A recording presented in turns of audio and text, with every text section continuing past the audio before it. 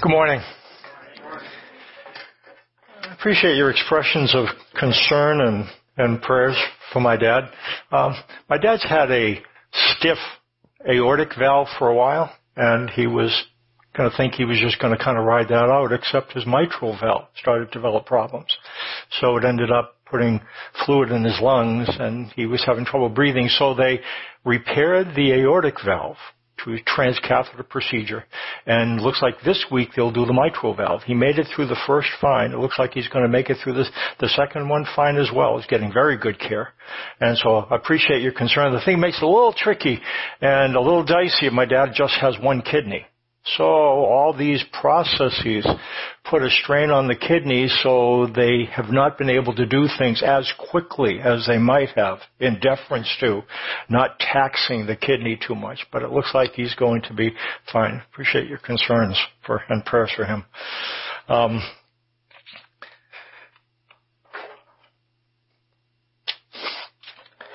As we kind of back up, we went forward and then we're going to back up and think about the Lord's Supper this week, and that's, as Jay said, we're going to celebrate the Lord's Supper together. In the 11th chapter of Paul's letter to the Corinthians, he shifts from minor issues to major ones, from things that kind of matter to things that really matter.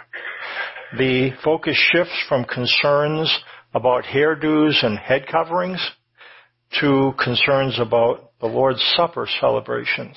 Look what it says in 1 Corinthians 11:17 through 34. Paul writes, "But in the following instructions, I do not commend you.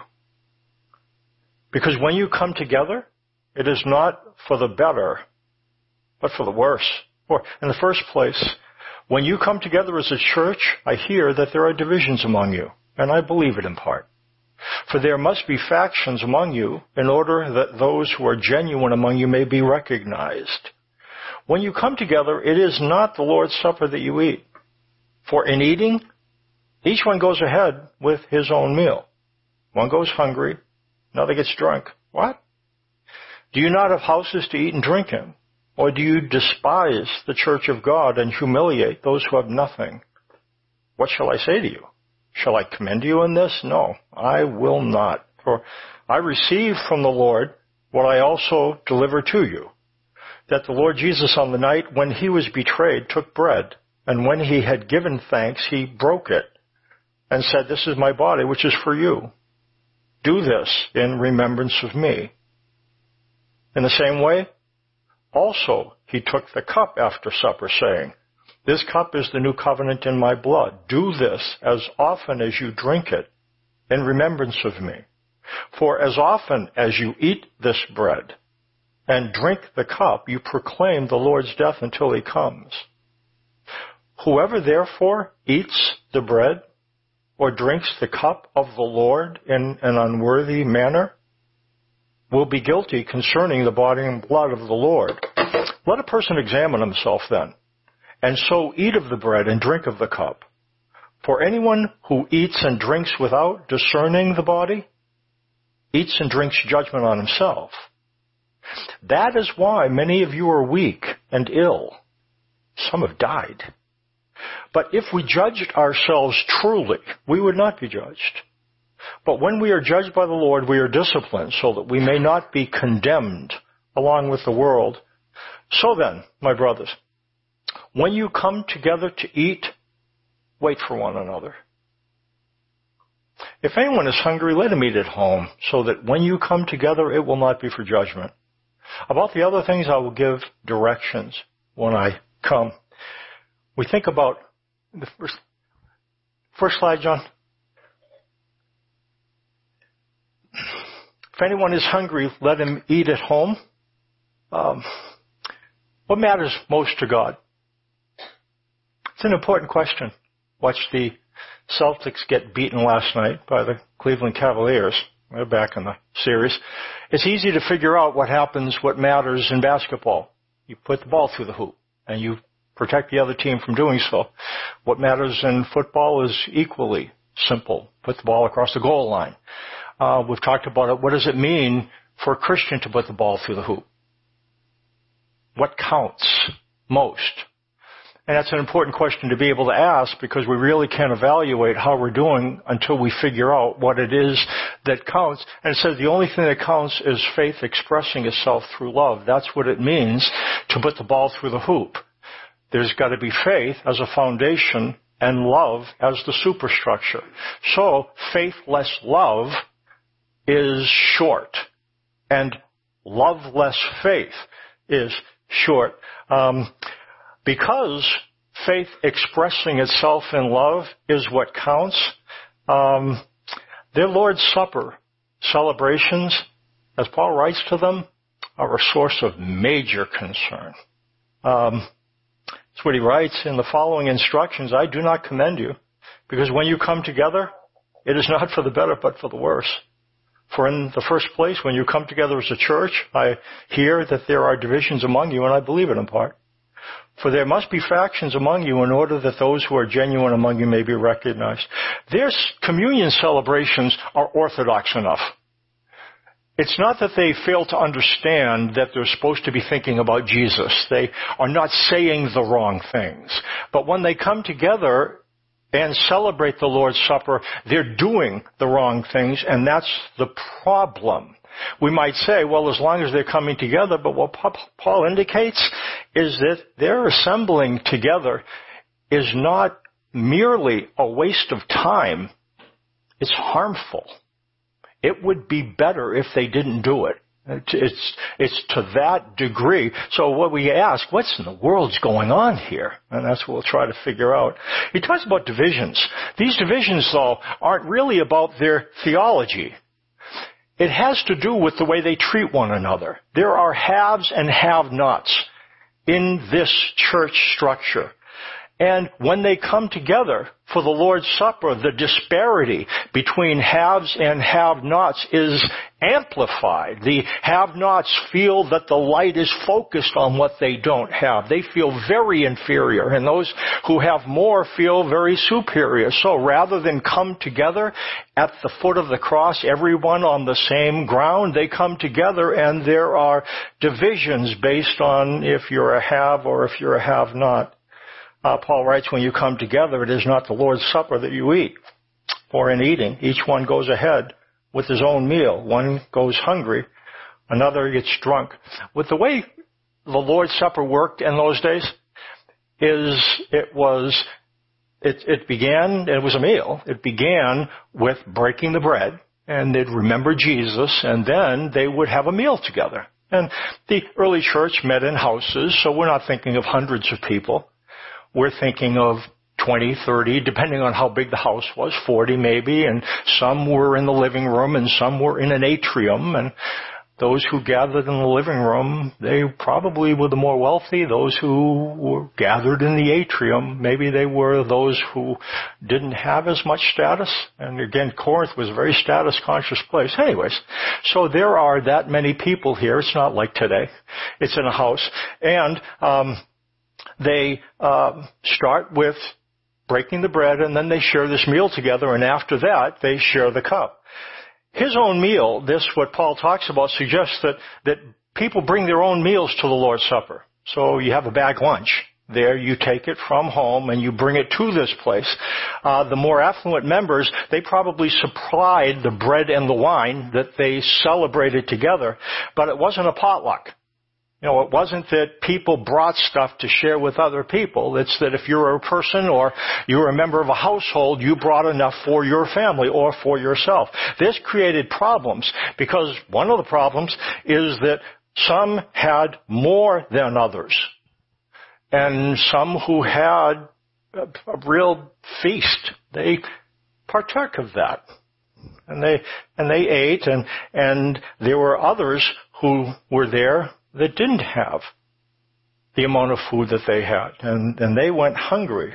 The problem is that those who had a lot felt perfectly justified in eating to their heart's content and really not deferring to those who didn't have as much as they had. It's not that they were mean to them.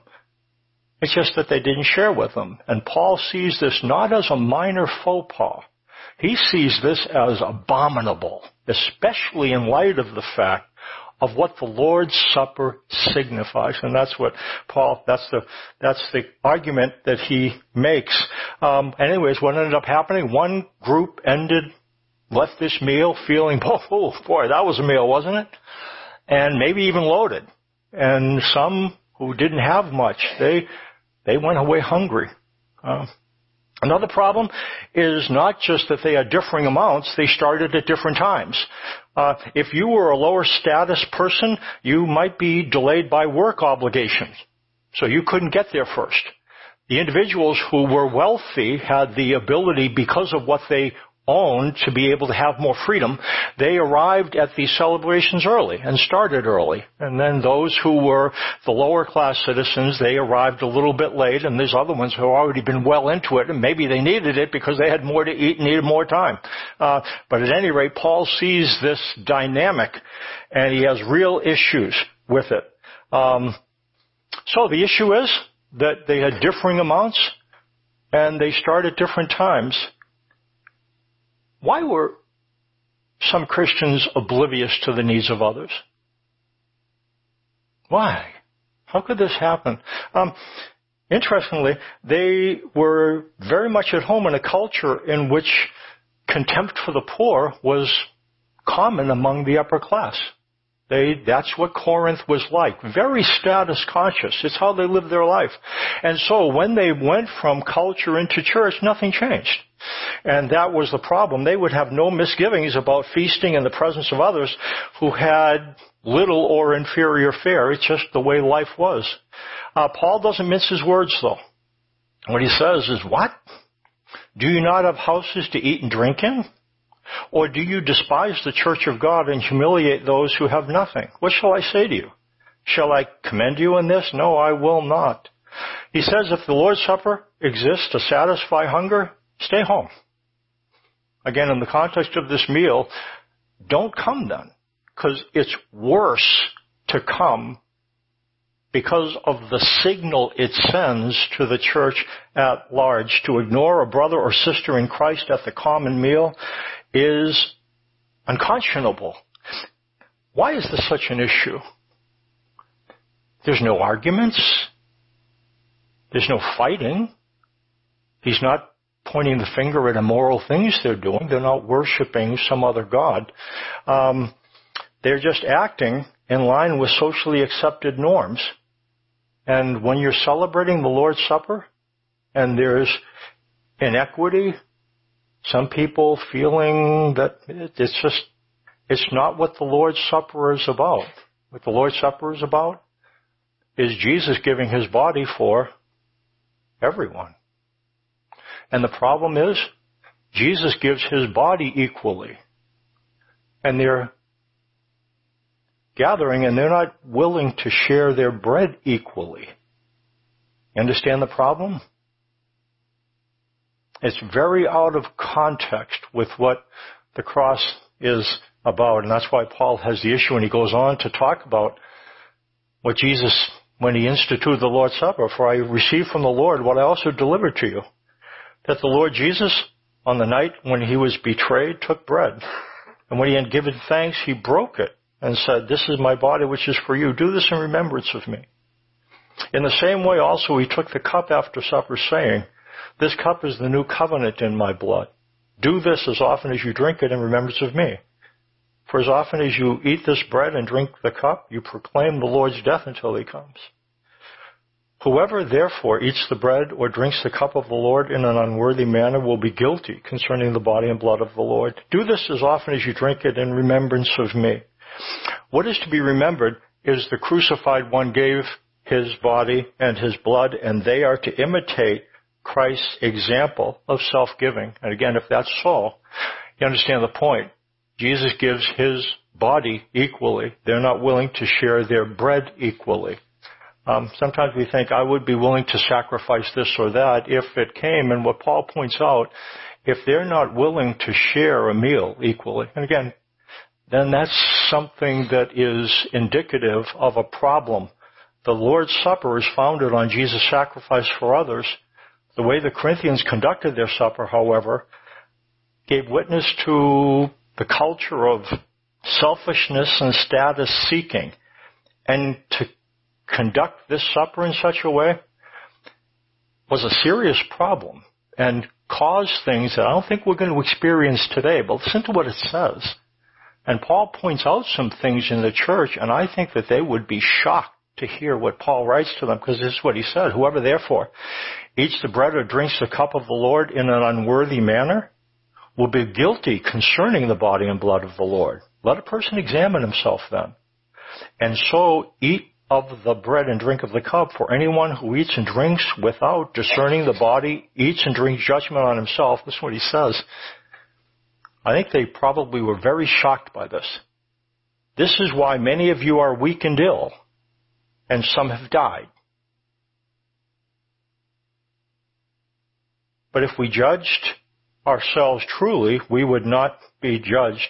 Eating and drinking the Lord's body and blood as a meeting, in Paul's mind, has implications which no other eating and drinking does. It's not just going about with a bunch of friends and just go to a place and have something to eat, have something to drink, that's fine. But when you come together for the Lord's Supper, Paul sees there are dynamics in place that are very significant. They can't treat this meal as a pleasant gathering of friends. It's fraught with spiritual peril if they treat this meal in a cavalier manner. Paul points to sudden illnesses and deaths that have struck. He traces these losses to what's happening in the communion celebration. I would guarantee that they hadn't made this connection. And when he says to them, they're going, holy smokes. Now, there's things that happen at this juncture in salvation history that is not to be repeated. This is the beginning of the church, and there are dynamics here that we don't experience to the same degree. Miracles were rife everywhere. There's perhaps some miracles, but they were everywhere. As C.S. Lewis said, there weren't just miracles, there was martyrdom. And what C.S. Lewis writes, miracles and martyrdom tend to congregate at the same places in salvation history. So there were evidences of divine power and judgment that were very obvious because it was the beginning of the church. I'm not sure that in fact, I know here, these kind of things don't exist. Might they exist in third world countries or countries where the gospel has never penetrated? Perhaps. When I was in China and heard stories about things that happened as the church became established there were all kinds of things that occurred. So that might be so, but in a country like ours, I don't believe that we're going to see these kind of dynamics. People get ill, some die. We're just not in that kind of juncture. Does that make sense? We're not in that kind of place historically, but these people were. And Paul goes on, he says, when we're judged by the Lord, we are disciplined, so that we may not be condemned along with the world. What he's telling them, that these things that are occurring are wake-up calls. And he's being very direct here. And what he's saying to them, to these Corinthians, fix these celebrations. Fix them. This is not just a little issue. See, they had a tendency to see food sacrificed to idols. That's really what we need to look at. And what Paul said, that's an issue, but that's a spiritual misdemeanor. What's happening in communion is a spiritual felony. This is unconscionable. That's what Paul is trying to teach them. What are the major things and what are the minor things? What are the most important things? Sharing, love, well, the only thing that counts is faith expressing itself through, that's what counts. That's what counts. That's what matters. And that's why Paul puts the focus where he does. He says, let a person examine himself then, and so eat of the bread and drink of the cup. For anyone who eats and drinks without discerning the body, eats and drinks judgment on himself. Again, eating food offered to idols, that had come to be the major issue. Paul spends a lot of time, but he kind of gives them some guidelines, but not with the same intensity. There is more intensity here than there is with anything he deals with. The Lord's Supper, selfishness, is a major issue. You know what ends up happening a lot in churches and creating divisions? There are divisions, and the body of Christ becomes fractured when we put major focus on minor issues and minor focus on major issues. When we major on the majors and minor on the minors, we have an ability, even when we think of different things, to be able to come together. But we in the church have a nasty habit of majoring on minors and minoring on majors. And what's happening here, Paul is teaching them about minor and major issues. Food sacrificed to idols is an issue. It's not the major issue. What happens in the Lord's Supper, that's the major issue. The presence or absence of love, that's the major issue. It says, then, my brothers, when you come together and eat, wait for one another. If anyone is hungry, let him eat at home, so that when you come together, it will not be for judgment. About the other things, I will give directions when I come. To eat the Lord's Supper worthily, one must recognize that all Christians, rich and poor, are joined together in Christ, share equally in his blessings, and should be treated worthily. Paul expects the Corinthians to receive one another. Really what it means, receive one another? When you come together, you share your food with each other. You don't start early and gobble it down so that the good stuff is left before the second-class citizens show up. And it's not just, you might not, what he's telling them, do not. And again, how does it apply today? We live in a different time. Our communion celebrations are different. But we need to understand what he's telling them. Do not do that. And he puts a real heavy focus on there. Only by sharing will they treat the embarrassment of the have-nots, capture the spirit of Jesus' sacrifice. If they come only to fill their belly, they're not there to proclaim the Lord's death. And what he tells them, if you're going to do that, just stay home. Stay home and eat. That's fine. Eating's not against the rules. But it's not the sole purpose, not real purpose of celebrating the Lord's Supper. If the church's gathering is to be meaningful, it has to be an expression of real fellowship, which includes sharing. Paul is intense and direct because, as we've looked at, love matters. Again, it says the only thing that counts is faith expressing itself through love. What we see here as well, though, as we think about love, and we're going to make two things about love, the difference between worldly love and godly love. Love matters. Well, let's be clear about love, and we'll say two things about it. With respect to the difference between worldly love and godly love, one is that from a biblical point of view, it seems like love is more verb than noun. Love is more verb. It's something you do, not something you feel. It's not something you fall into and out of, but it's a way you treat somebody else. That's what love means biblically. It's more action than emotion. It's about doing. There are some ways of living. There's the iron rule, the silver rule, and the golden rule. Iron rule, Julius Caesar. Veni, vidi, vici. I came, I saw, I conquered. The iron rule is if you can get it, get it. If you have the power to take it, take it. The world belongs to the strong. So get what you can. I've said this before. This is another little saying. I don't know who to attribute this to, though. Get what you can what you get, sit on your can. Yeah, that's it. I'm not sure who came up with that one. Julius Caesar came up with that one. That's the iron rule. Then there's the silver rule. This was Jews. Jews were the ones that talked about this one. Rabbi Hillel, what is hateful to yourself, do to no other. So if there's something that you don't want someone to do to you, don't do it. To them. That's the silver rule.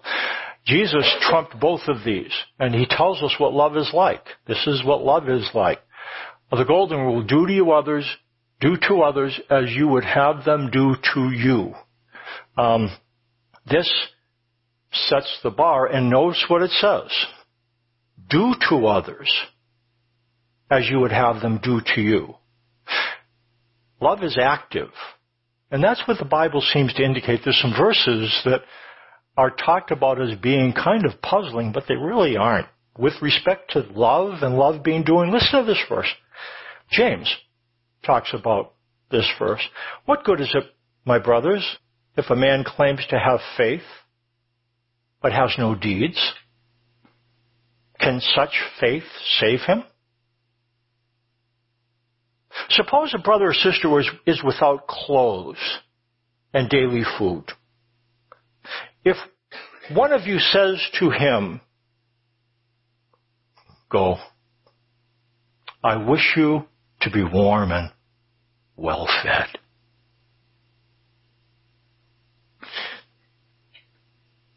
But does nothing about his physical needs, what good is it? What good is it? In the same way, faith by itself, if it is not accompanied by action, is dead. And that makes sense though, doesn't it? What he's talking about is the faith in Christ is faith in one who gave himself. And believing, again, this is a high bar, but if we are to call ourselves by his name, it behooves us to do what he did. Again, we're not going to do it perfectly, not even kind of perfectly, but there is that standard. That makes sense, doesn't it? Makes sense. A faith that just is nice and says nice things but doesn't do things, that's not that. It says in 1 John 3, this is how we know what love is. Jesus Christ laid down his life for us, and we ought to lay down our lives for our brothers. If anyone has material possessions and sees his brother in need, but has no pity on him, how can the love of God be in him?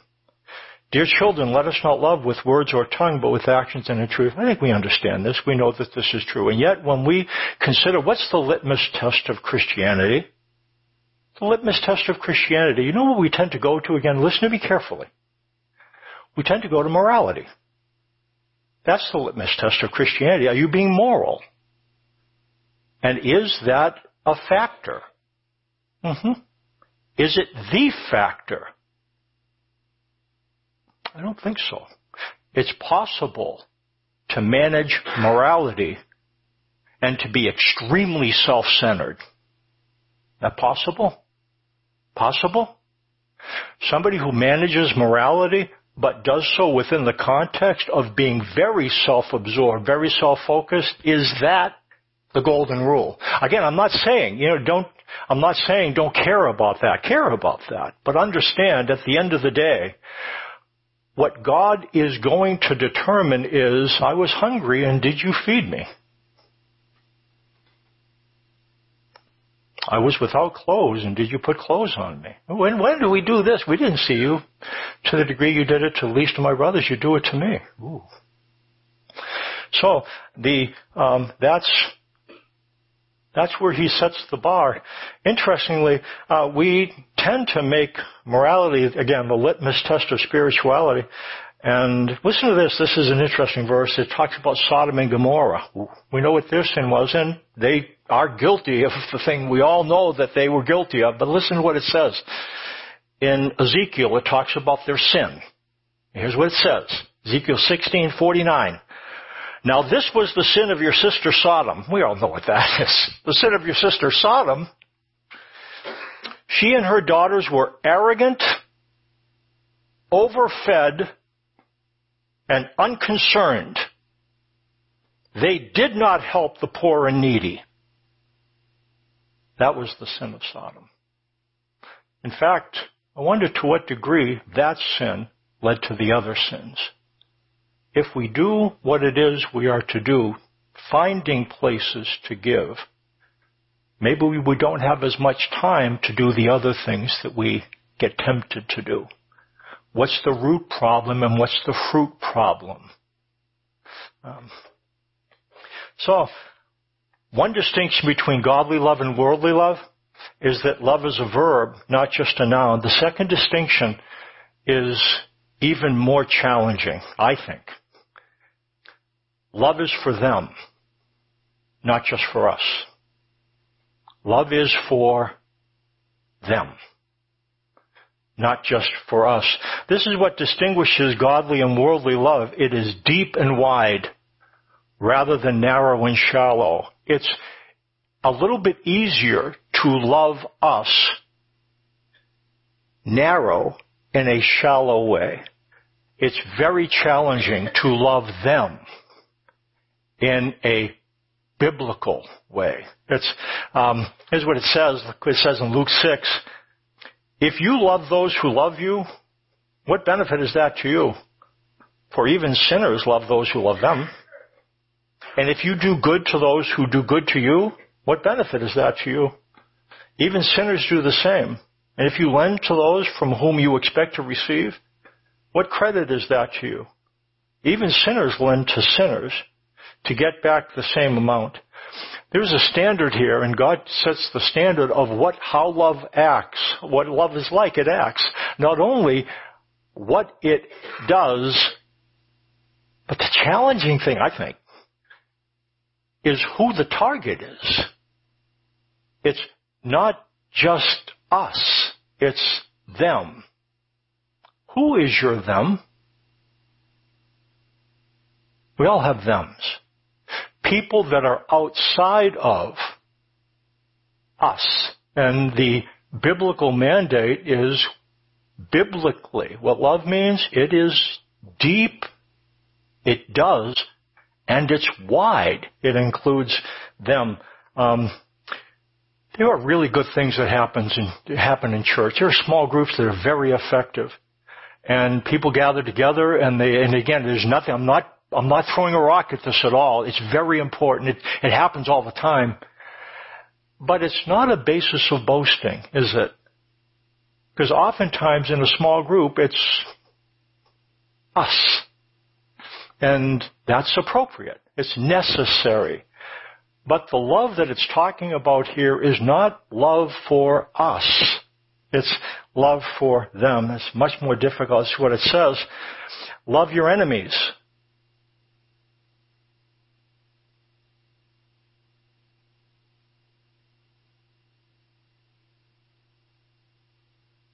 Love your enemies. That's them. That's why love can't be emotion. I don't think it's possible to like your enemies. I think emotionally it's not possible to like an enemy. It's possible to love an enemy because love biblically is not an emotion. It's an action. You can act in the best interest of someone not because you feel like it, but because love is a verb and love is for them. And that's what this table reflects. Jesus coming, not just to say nice things, but to give of himself, not just for those who loved him, but giving himself for those who don't. For those who ignored and disrespected him, he gave himself for them, for them, for them. Love is a verb, and love is for them. That's what the challenge is. Do to others, and the others are them as well. As you would have them do to you. It's not enough to love us. We are to love them. Again, you can't like an enemy. I really don't think you can. And be healthy mentally. Really. If there's somebody that mistreats you, and you say, please give me another. There's something wrong there. It's not talking about sadism. But it's possible if an enemy is in a place where they are needy and desperate for you to do something for them. And I think that's what the Bible is talking about when it says love your enemies. The cross certainly is the cross about sin management at its deepest core? Is it about sin management? Or is it about love management? I think it's the latter. And again, do both. But love is the litmus test. Cross is about love management. We are to remember Christ's death because love begets love. The height at which God sets the bar of love is high. None of us can walk out of here and feel like, we have this kind of covered. And we can look down at others who don't have it covered as much as we. This is a very challenging standard. And that's why we come back to the table, and back to the table, and back to the table. We do it on a monthly basis. Why? Because when you take the bread and the cup, here's what we think of. It's the one we honor. He tells us that love is a verb and love is for them. And what we do is we are thankful that you served us. You gave your life for us, all of us. I don't care what you've done. Jesus gives his body equally. And he really did. No joke. You hear this all the time. He really did come to die for us, all of us. That's what love does when it's pure. Again, we're not Jesus. Love is it's for us, but for them. Those of us who consider ourselves to be outside of the scope of his love. You might think of yourself that he loves people who are nice. He loves people who are respectful and who have the right attitudes towards him. But for him, love is a verb, and love is for them. And that's why we come to the table. Love begets love. Drink this in. When you eat the bread and drink the cup, think about love. And think about how for Jesus, love was a verb, promoted action, and love was for them equally. Grab the bread and the juice. It's either here or in the back. I won't tell you when to take it, but when you eat and drink, think about Jesus and what his death and what love means.